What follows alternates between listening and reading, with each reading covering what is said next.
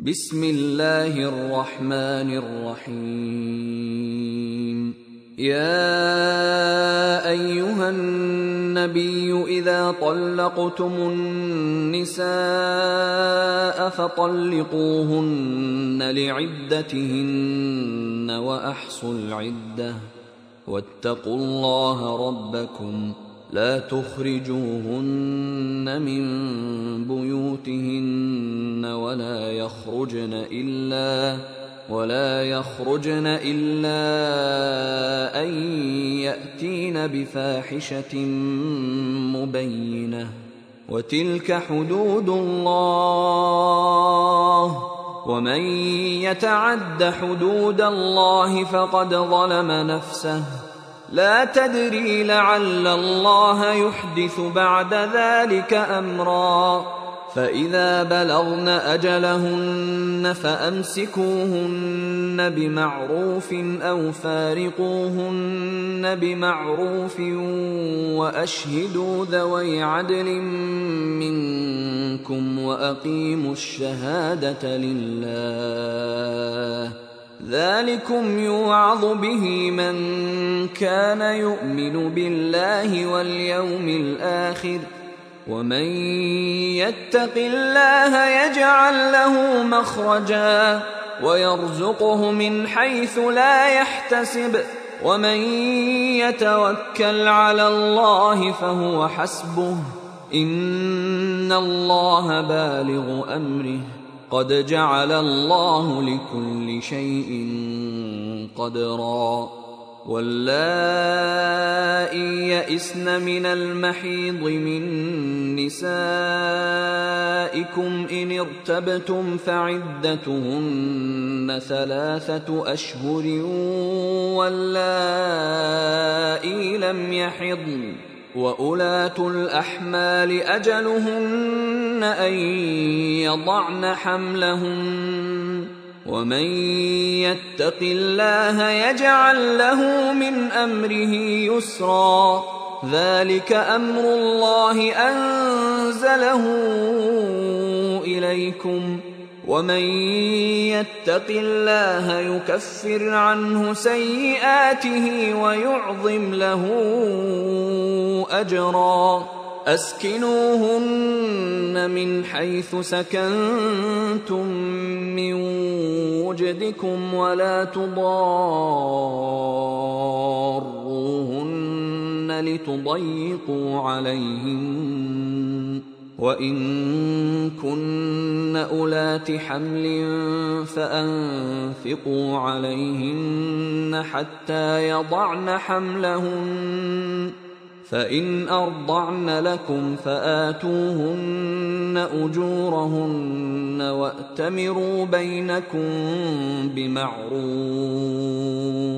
وإن تعاسرتم فسترضع له أخرى لينفق ذو سعة من سعته ومن قدر عليه رزقه فلينفق مما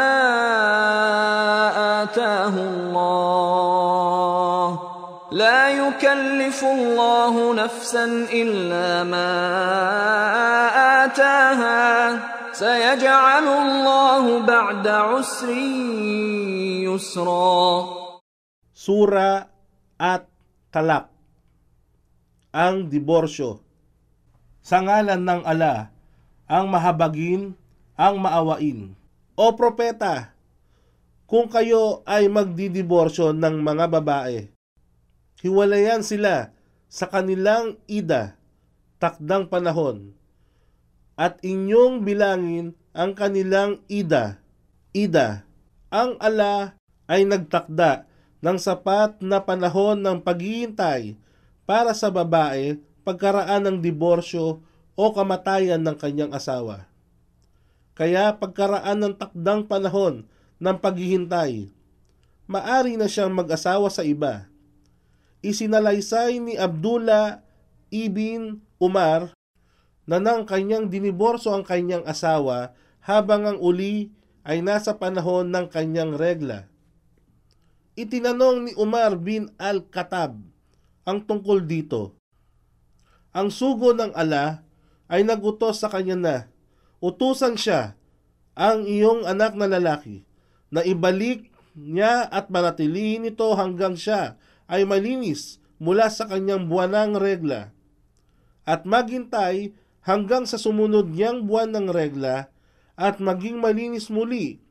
At sa gayon, kung nais niyang panatilihin ito, maari niyang gawin ito, at kung nais niyang diborsyohin ito, maari niyang gawin ito bago siya magkaroon ng pakikipagtalik sa kanya.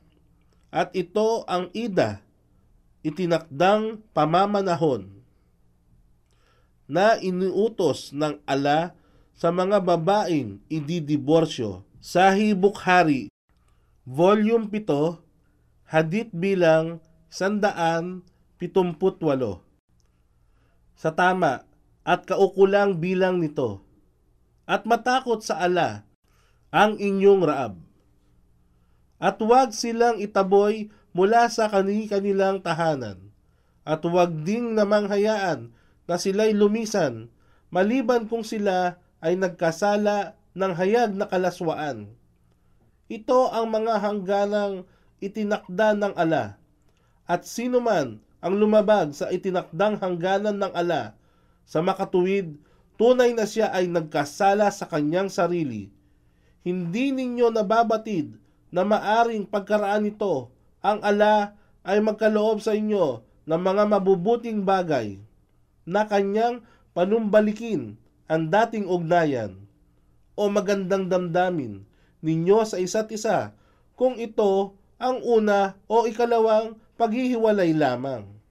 Kaya't kung malapit nang umabot ang takdang kanilang panahon, maari ninyo silang tanggaping muli bilang asawa sa maayos na paraan o hiwalayan sila sa paraang kalugod-lugod at kumuha ng dalawang makatarungang tao bilang saksi mula sa inyo at magbigay ng panunumpa sa ala. Yaon ay isang paalaala, babala, na ibinibigay sa isang naniniwala sa ala at sa huling araw. At sino man ang may takot sa ala at kanyang pinananatili, tinutupad ang tungkulin niya sa kanya, gagawin niya ang daan sa kanya upang malagpasan niya ang bawat kahirapan. At sa kanya ay pinagkakaloob niya na hindi niya aakalain. At sino man ang magbigay ng kanyang tiwala. Itinala ni Imam Ahmad na sinabi ni Ibn Abbas na habang siya ay nakasakay sa kamelyo ng sugo ng ala, ang sugo ng ala ay nagsabi, "O batang lalaki, ikaw ay aking tuturuan ng mga salita. Maging mapag-alala sa ala, at ikaw ay kanyang pangangalagaan. Maging mapag-alala sa ala, at ikaw ay kanyang pangangalagaan. Maging mapag-alala sa ala, at siya ay laging nasa iyo. Kung ikaw ay humingi sa ala, at kung ikaw ay humanap ng tulong, hanapin sa ala. Dapat mong malaman na kung ang isang pangkat ay magkatipon-tipon upang bigyan ka ng kapakinabangan, sila ay walang maibibigay na kapakinabangan, maliban kung ano ang itinakda ng ala para sa iyo. Dapat mong malaman na kung ang pangkat ay magkatipon-tipon upang ikaw ay pinsalain, hindi nila magagawang pinsalain ka, maliban kung ano ang itinakda ng ala laban sa iyo. Ang mga panulat ay naitaas na at ang mga pahina ay nangatuyo na." Ahmad, versikulo 1, kapitulo 273. Sa ala, magkagayon, siya ay sapat na para sa kanya. Katotohanan, isa sa katuparan ng ala ang kanyang kautusan. Tunay na ang ala ang nagtakda ng tama at kaukulang sukat ng lahat ng bagay. At yaong mga kababaihang lipas na sa kanilang takdang pamamanahon, regla, ang ida, takdang panahon, sa kanila kung kayo ay may alinlangan, ay 3 buwan at ganoon din ang mga wala pang buwanang dalaw. At yaong nagdadalang tao, maging sila man ay diniborsyo o kanilang asawa ay namatay, ang kanilang ida ay hanggang sumapit ang pagsilang ng nasa kanilang sinapupunan. At sino mang may takot sa ala, ang kanyang pinananatili, ang tungkulin niya sa kanya. Gagawin niyang magaang ang bagay na ito sa kanya. Ito ang utos ng ala na kanyang ipinahayag para sa inyo.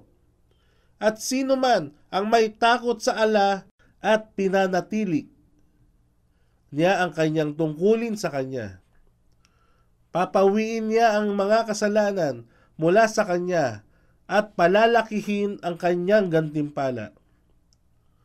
Pananatilihin niyo sila, ang mga diniborsyong asawa, sa inyong mga tahanan ayon sa inyong mga kakayahan, at huwag silang pakitunguhan sa paraang inyong masugatan ang kanilang damdamin upang maging dahilan ng kanilang paglisan.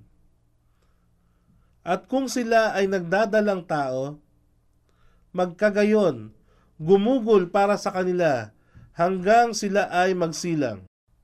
At kung sila ay magpasuso sa nagbibigay ng pasanin, ang ala sa sinumang tao ng higit sa kanyang ipinagkaloob sa kanya. Ang ala ay magkakaloob ng kaginhawaan pagkaraan ng kahirapan.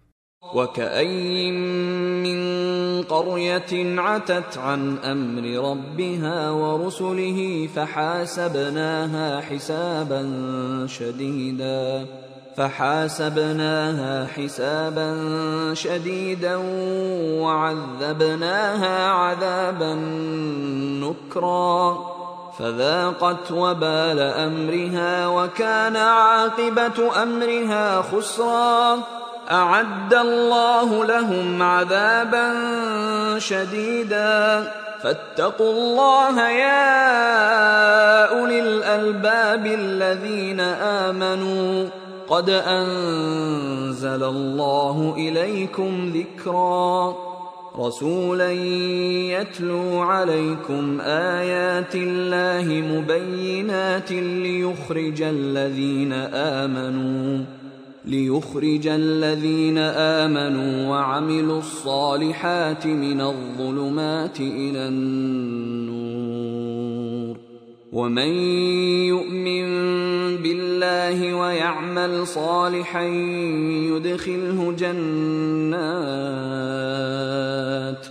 يدخله جنات تجري من تحتها الأنهار خالدين فيها أبدا قد أحسن الله له رزقا الله الذي خلق 7 سماوات ومن الأرض مثلهن يتنزل الأمر بينهن لتعلموا أن الله على كل شيء قدير وأن الله قد أحاط بكل شيء علما.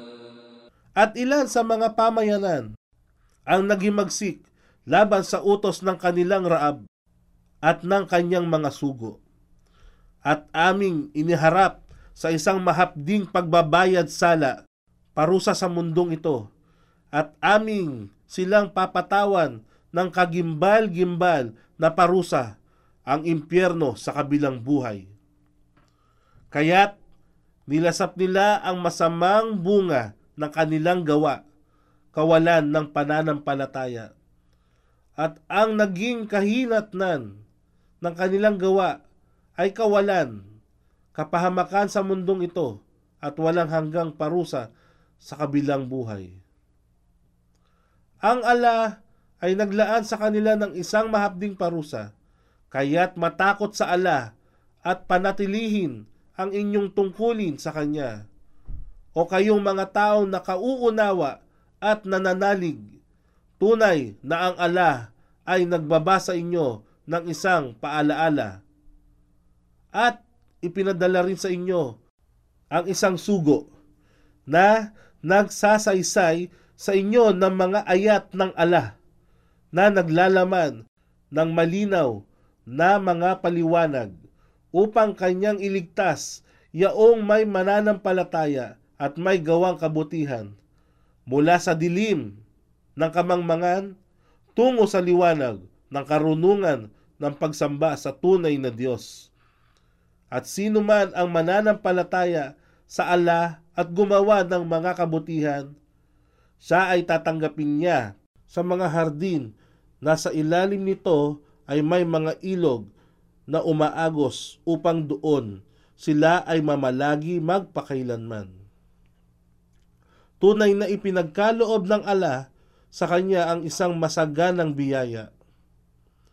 Ang Allah, ang siyang lumikha ng 7 mga kalangitan at ng kalupaan, sa ganoon ding bilang nito, ang kanyang kautusan ay bumababa sa pagitan ng mga ito, kalangitan at kalupaan, upang inyong mapag-alaman na ang Allah ay may kakayahan sa lahat ng bagay at katotohanan.